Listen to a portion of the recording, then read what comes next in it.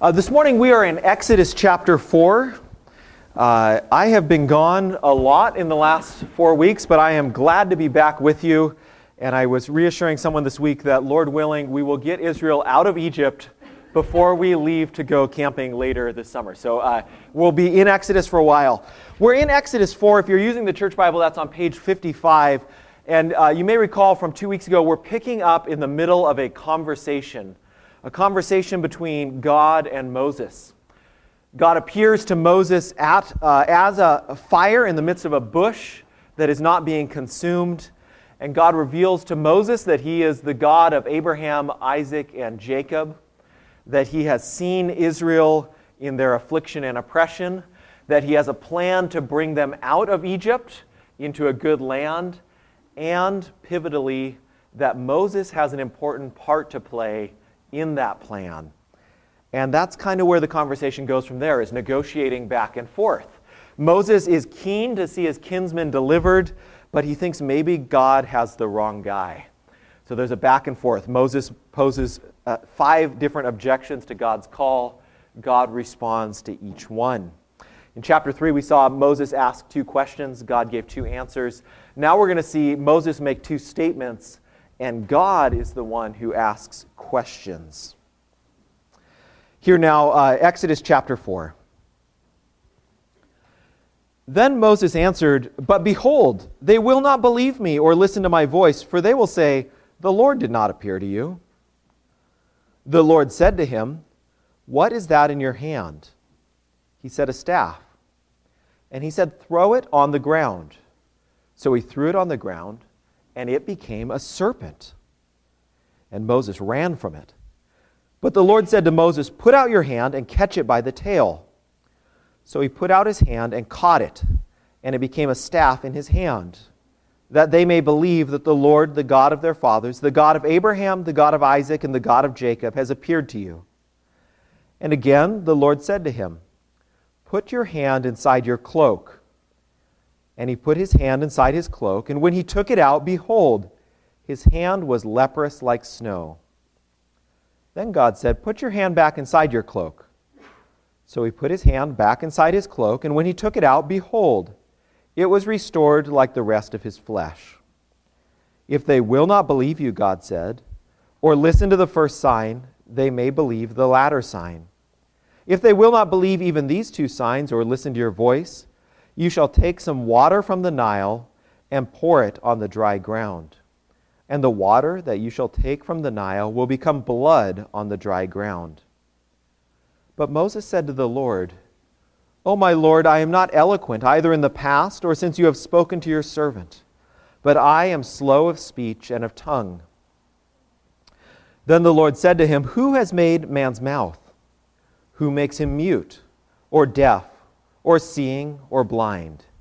Is it not I, the Lord? Now, therefore, go, and I will be with your mouth and teach you what you shall speak."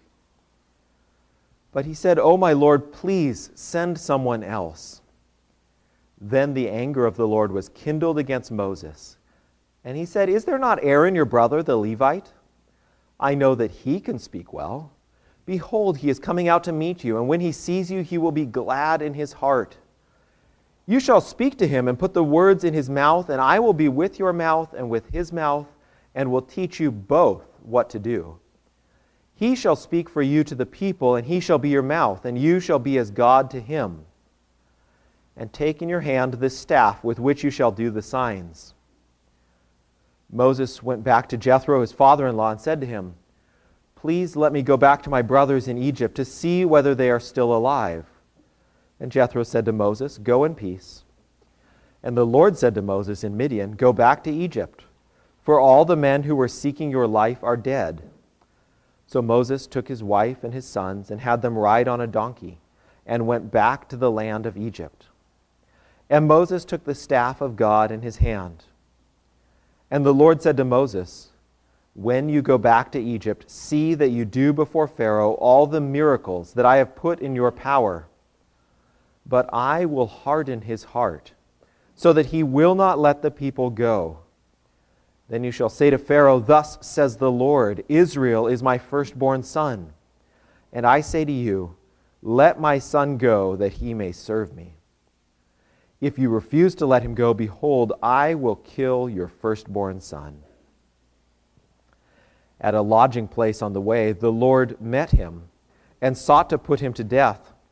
Then Zipporah took a flint and cut off her son's foreskin and touched Moses' feet with it and said, "Surely you are a bridegroom of blood to me." So he let him alone. It was then that she said, "A bridegroom of blood," because of the circumcision. The Lord said to Aaron, "Go into the wilderness to meet Moses." So he went and met him at the mountain of God and kissed him. And Moses told Aaron all the words of the Lord with which he had sent him to speak, and all the signs that he had commanded him to do. Then Moses and Aaron went and gathered together all the elders of the people of Israel. Aaron spoke all the words that the Lord had spoken to Moses and did the signs in the sight of the people. And the people believed. And when they heard that the Lord had visited the people of Israel and that he had seen their affliction, they bowed their heads and worshipped. This is God's word. Thanks be to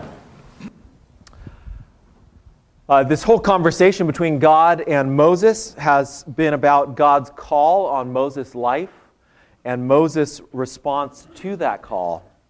Of course, Moses' call is very specific to his own circumstances. But there are a variety of analogies between God's call to Moses and the life of faith more generally. The life of faith begins with God's call and our response to that call. And relationship with God always entails a response on our part. You can't just get involved with God and it not change your life. Knowing God personally affects us. At risk of pushing this analogy between Moses' situation and ours a little bit too far, Moses has been called to go into Egypt and proclaim that God is at work to free his people from bondage through his saving acts. And historically, the distinctive feature of evangelical Christians has been a commitment to announcing the good news that God sets people free through his saving acts.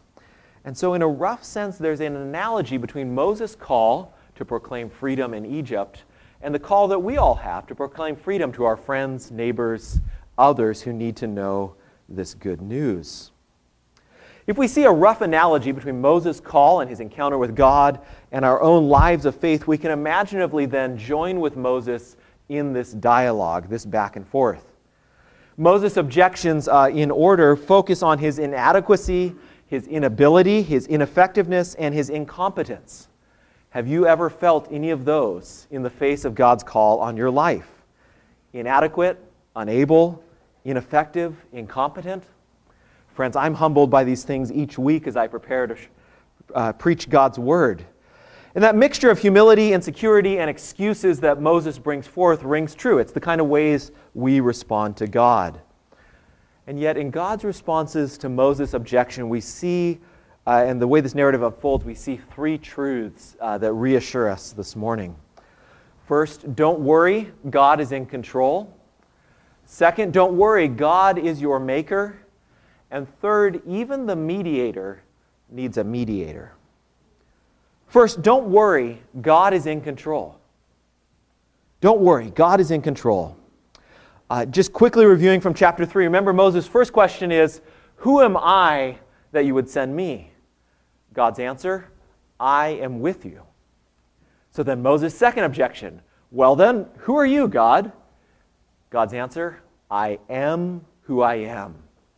I am the Lord. God reveals himself to be like that self-sustaining fire that doesn't need fuel. God is the source of all that is. He has life abundant in himself. Then God tells Moses in chapter 3 to gather together the elders of Israel and tell them that this Lord, the great I am, will deliver them from Egypt. And in 3:18, he tells Moses, they will listen to your voice. Now what does God say in 4:1? Or not God, Moses, say in 4:1, behold, they will not believe me or listen to my voice. It's a flat contradiction of what God has just told him they will do. He says, they will say, the Lord did not appear to you.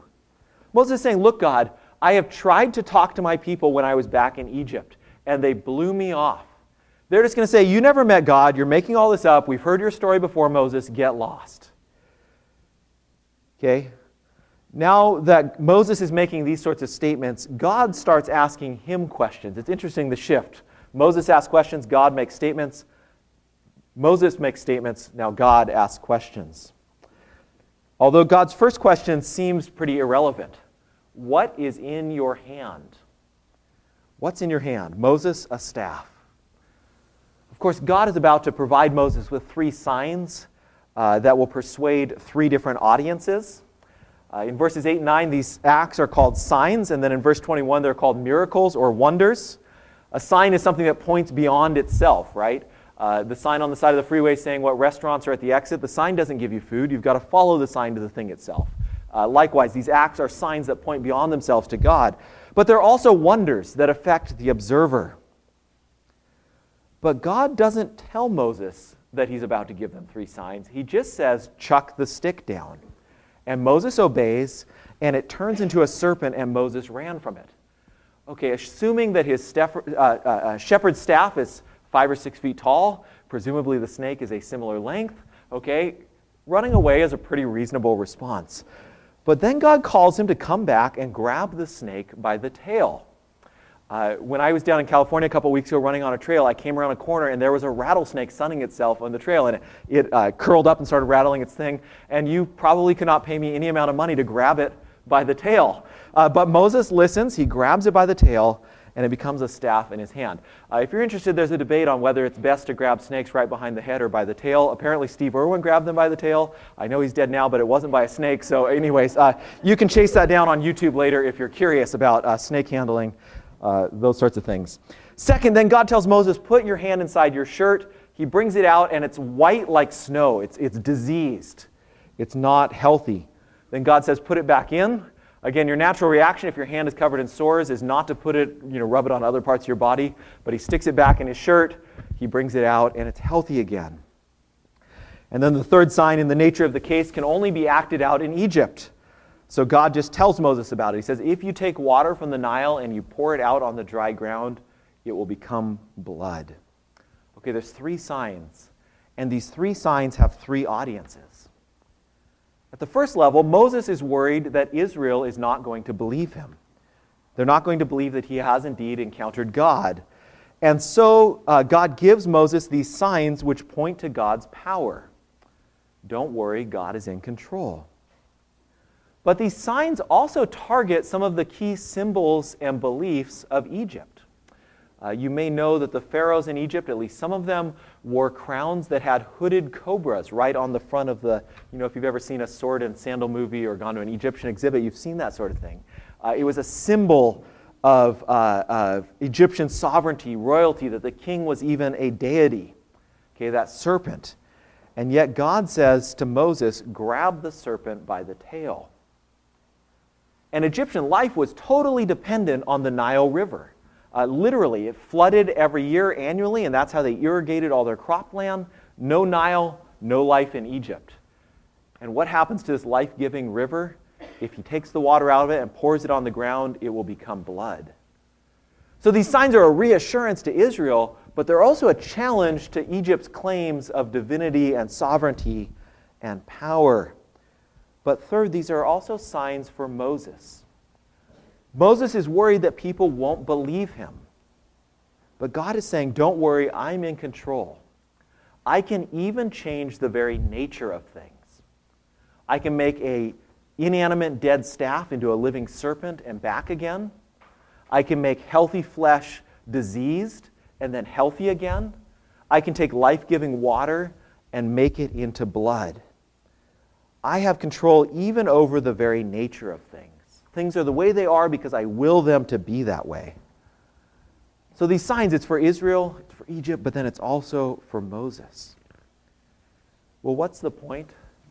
Moses is worried that his fellow Israelites won't listen to him or believe him, but God is in control of all things, and he can even change hearts so that they will be receptive to his message. That's a reassurance for us. I mean, we have this analogy with Moses that we too are called to bring the message of good news to our people. And isn't that one of our big worries is people won't believe me. They won't listen. They'll say, you never met God. And yet God's saying, it's in my power to change hearts and make them receptive. In fact, we see this explicitly in verse 21. The Lord said to Moses, when you go back to Egypt, see that you do before Pharaoh all the miracles I have put in your power, but I will harden his heart so that he will not let the people go. God's telling Moses, I have control even over human hearts. Now, this theme of the hardening of Pharaoh's heart, it keeps cropping up over the next 10 chapters, so we're going to keep coming back to it. I'm not going to unpack it all this morning. But throughout these 10 chapters, there's several different words for hardening that are used. But the word that is used here is literally strengthen. I will strengthen the Pharaoh's heart so he won't let the people go. It's the same word used in Joshua 1 when Joshua is told 3 times, be strong and courageous. What God's saying is, Pharaoh claims to be in control, but I'm actually in control, and there's going to be this battle to prove it. And it's not going to be Pharaoh on his worst day when he just wants to give up because he's not feeling good. I'm going to strengthen his heart so that he stays committed to this battle to the bitter end. And it definitively will prove who has control over all things. Don't worry, God is in control. He can strengthen hearts to be opposed to him. He can soften hearts to be receptive to his word. Well, then Moses poses his fourth objection, and we learn another reassuring truth. Don't worry, God is your maker. Don't worry, God is your maker. Moses' fourth objection is again a statement in verse 10. I'm not a man of words. Literally, his speech goes something like this. O Lord, not a man of words am I, neither yesterday nor in the past nor since you have spoken to your servant, but I have a heavy mouth and a heavy tongue. We don't know quite what this means. It could simply mean that Moses is not one for public speaking, but heavy mouth and heavy tongue most likely refer to some sort of a speech disorder that Moses has. One prominent ancient Jewish legend has it that Moses burned his tongue on a coal as a baby and had a speech impediment the rest of his life as a result. And actually this language of heavy mouth, heavy tongue is used in various Mesopotamian medical texts to refer to a medical condition. So most likely Moses has some kind of a speech disorder. Either way, surely we can all identify with Moses in this objection here. God, surely you have the wrong person. I'm not gifted like so-and-so. I don't have the abilities other people have. I'm not talented. I'm not musical. I'm not eloquent. What can I do? Am I the only one who said those sorts of things? Or maybe you guys have too, I hope. Well, I don't hope you've said those things, but I hope you're being honest with yourself that these are the kinds of objections that we make. Well, how does God respond? Again, with questions. Who made man's mouth? Who makes him mute or deaf or seeing or blind? Is it not I, the Lord? These questions unpack what it means that God is I am. God has already reassured Moses, I'm in control of all the external circumstances. Now he's saying, I'm your maker. I made you the way that you are. He's showing him what it means for him individually, that God is the creator. God is in control of all things, but he also made me and you individually in your particularity. That new song we've been learning puts it like this. The one who made the heavens made my heart and soul. And the implication God is drawing out here for Moses is that no condition or disorder or lack of ability or lack of competency in our lives is outside God's control. Don't worry. God is your maker. Heidelberg Catechism question 26 makes this point about creation.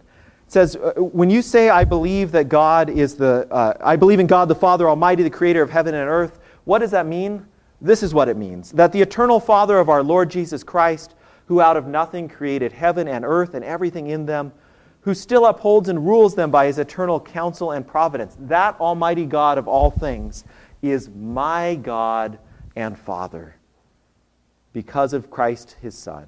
I trust him so much that I do not doubt he will provide whatever I need for body and soul, and he will turn to my good whatever adversity he sends me in this sad world. He's able to do this because he's the Almighty God. He desires to do this because he is a faithful Father. Okay, the doctrine of creation, that God made all things, has very personal application. God is our maker. He knows our abilities and our disabilities. He knows our strengths and our weaknesses. And then he repeats his basic call. Now, therefore, since I made you how you are, Moses, and I know all about your speech disorder and all your shortcomings and weaknesses, now, therefore, go, and I will be with your mouth and teach you what you should speak. That I will be with your mouth, it's that same Hebrew I am. He's offering himself to Moses. He's saying the I am is with your mouth. God recognizes Moses' weakness and then offers Moses himself. He doesn't puff Moses up. He doesn't say, you're not that bad at speaking, you're actually pretty good. He doesn't blow him off or condescend. He doesn't say, it doesn't really matter, just do what I said. He takes it seriously and reassures him. Yeah, you've got this speech disorder, but I myself will be with your mouth. Along the same lines, remember Paul writes in 1 Corinthians, God chooses what is weak in the world to shame the strong. He chose what is low and despised in the world, even things that are not, to bring to nothing things that are, so that no human being might boast in the presence of God. Moses says, I'm not a man of words, and you may think the same thing about yourself. You know, I'd like to share the good news with my brother or sister or something, but I'm just not that eloquent. Or maybe it's something else that God is calling you to do, and you just think, but God, I don't have the ability. I'm not well equipped for what you're calling me to do. Whatever it is, God says, I know, but don't worry, I'm your maker. I know everything about the way you are, and I'm still calling you and sending you, and I give myself to you, and I will be with you. While we're touching on this topic of Moses and his apparent disability that God uses to his own glory, I just want to pause for a moment for some sort of pastoral reflection on us as a corporate church. If God looks at someone like Moses with a speech disorder, a disability, and calls him to play a pivotal role in his mission, then our church needs to be equally open and inclusive to those with various disabilities. And sometimes I think as Christians we can have unspoken assumptions about how people should dress or look or act or behave that unintentionally exclude people. This week I was running laps down on Blanchard, and I kept interacting with a guy who was hiking that had some sort of palsy and so had uncontrolled motor movement. And I wondered, would he feel comfortable in our church if he was sitting in our midst and constantly moving during the service? Or would he feel out of place? I'm not saying I have easy answers to this, but I hope he would feel welcome, but we need to be intentional about cultivating a culture in our church where we are welcoming to everyone.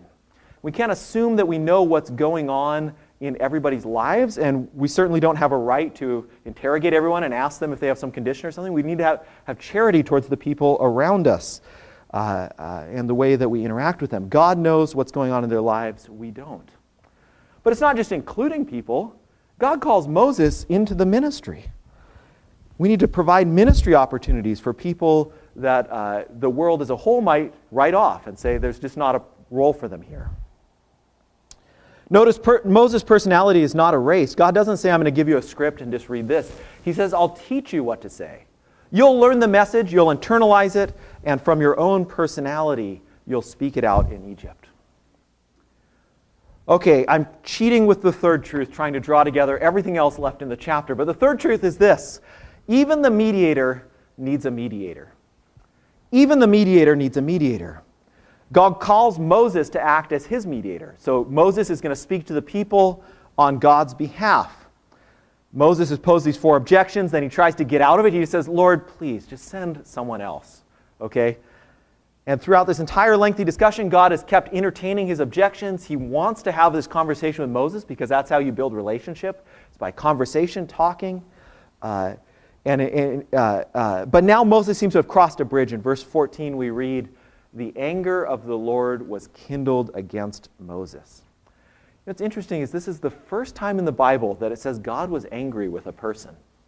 Okay, in the flood, all that stuff, Sodom and Gomorrah, whatever you can think of from Genesis, even what Pharaoh has been doing up to this point, it's with Moses.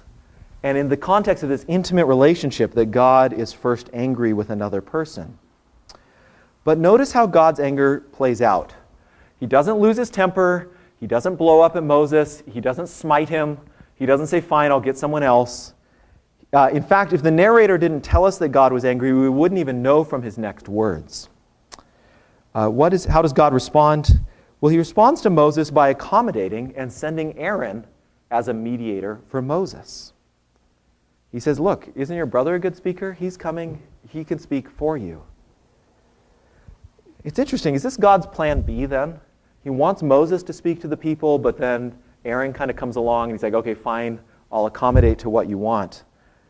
Well, seemingly this is in response to Moses' request that God send someone else. Moses says, please send someone else. He says, look, your brother Aaron is coming. Aaron can speak well. And yet, verse 14, God says Aaron is already on the way. And he says, Aaron can speak well. I've been developing him to act in this way his whole life. God has already sent Aaron to meet Moses before Moses asks God to send someone else. Aaron's already on his way. Verse 27 is a flashback it's followed Moses' whole story, and then it flashes back and it says, and then God also told Aaron to go meet Moses, and that's what's happening there. And so we see this mystery of divine providence. On the one hand, Aaron is indeed sent as a mediator in response to Moses' request, and yet clearly it's already part of God's plan before Moses even asked. Just like Jesus teaches in Matthew 6, your Father knows what you need before you even ask him. And yet it's still important to ask, because that's how relationships are built up, is conversation back and forth. And then verses 15 and 16 paint this picture of mediation for us. You shall speak to him and put the words in his mouth, and I will be with your mouth and with his mouth, and will teach both you and him what to do. He shall speak for you to the people, and he shall be your mouth, and you shall be as God to him. Just as Moses is a mediator who speaks to the people for God, so Moses the mediator needs another mediator, Aaron, to stand between him and the people. Okay, well then, this encounter with God, Moses sets out. It doesn't circumvent good order. He arranges with his father-in-law who blesses him. He heads out on the way. God reassures him and gives him a reminder of the message he's meant to bring to Egypt. And I probably should have talked about this some more, but in verse 23, verse 22, it's the first time that the Lord has called Israel his son. Israel is my firstborn son. Set them free so they can freely serve me.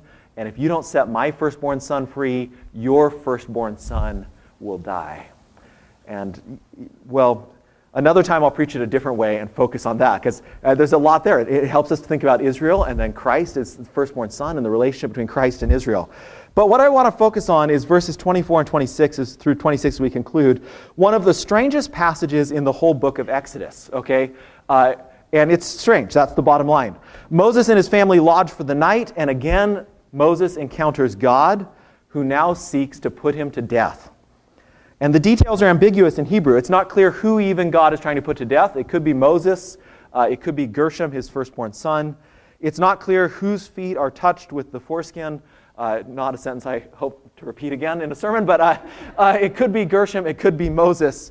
And so even what's going on, like the details are a little bit unclear. Alec Matier, the Old Testament scholar, imaginatively suggests a scenario that sort of generally fits, but there's no way to prove it. It's just like, well, maybe. Moses is struck in some way as they lodge at night. Perhaps he's having some sort of seizures.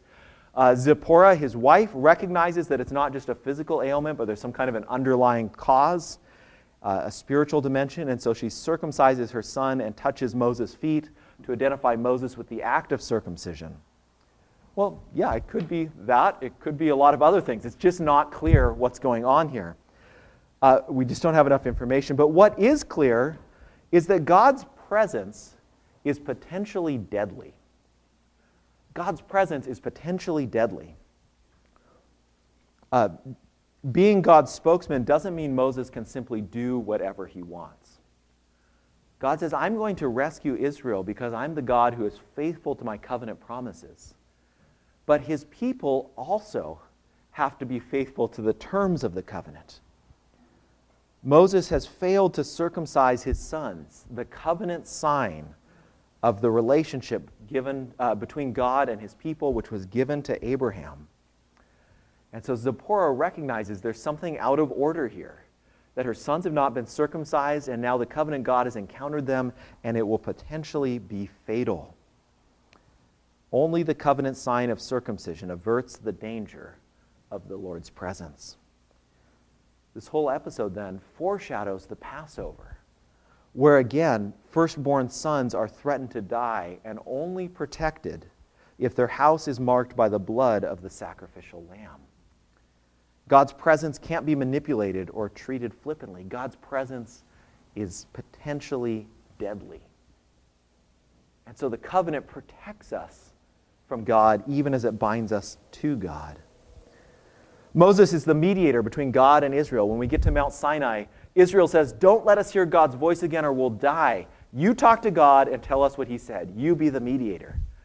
And yet Moses, the mediator, perhaps the greatest human leader in all of history, this great giant in the faith and the people of God, Moses, the mediator himself, needs a mediator. He almost dies. Only Zipporah, acting as mediator on his behalf, saves his life. And so even the mediator, Israel's greatest leader, needs a mediator. And if Moses, the mediator, needs a mediator, then how much more do you and I need a mediator? God's presence is potentially deadly to each of us. It's like walking into a nuclear reactor unprotected. Okay, it's full of energy. God is full of energy and life and abundance. He's the great I am. And yet, unmediated, it would consume us. How then can we enter into relationship with this covenant God? We too need a mediator who, as Heidelberg Catechism puts it, is true and righteous man and yet more powerful than all creatures. That is, one who at the same time is God. We need a human mediator, but because God's presence is deadly, but no mere human can bring us to God. Every human mediator needs a mediator, a go-between, even Moses. And so we need someone who is true and righteous man and yet at the same time is God. Who is this mediator who at the same time is true God and true and righteous man? Our Lord Jesus Christ, who has become for us wisdom from God, that is our righteousness, holiness, and redemption. We all need a mediator, and that mediator is Christ Jesus. Let us pray.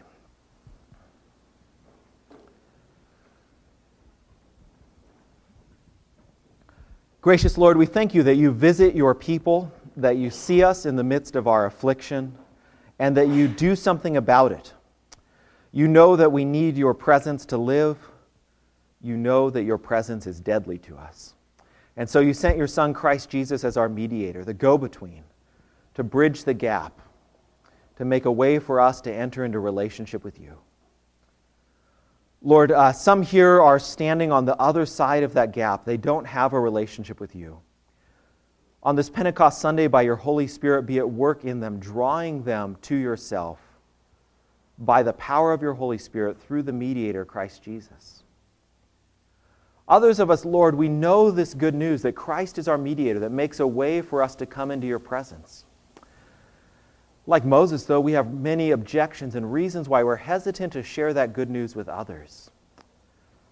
We ask that you would overcome our objections, you would reassure us, you would help us not to worry, but to know you are in control of all things. Then, Lord, we do ask that we would be a church where people with a variety of disabilities feel welcomed and included and have opportunities to use the gifts you have given them and to answer the call you have put on their lives. Shape us, Lord, into a group of people who are welcoming and loving to all. Amen.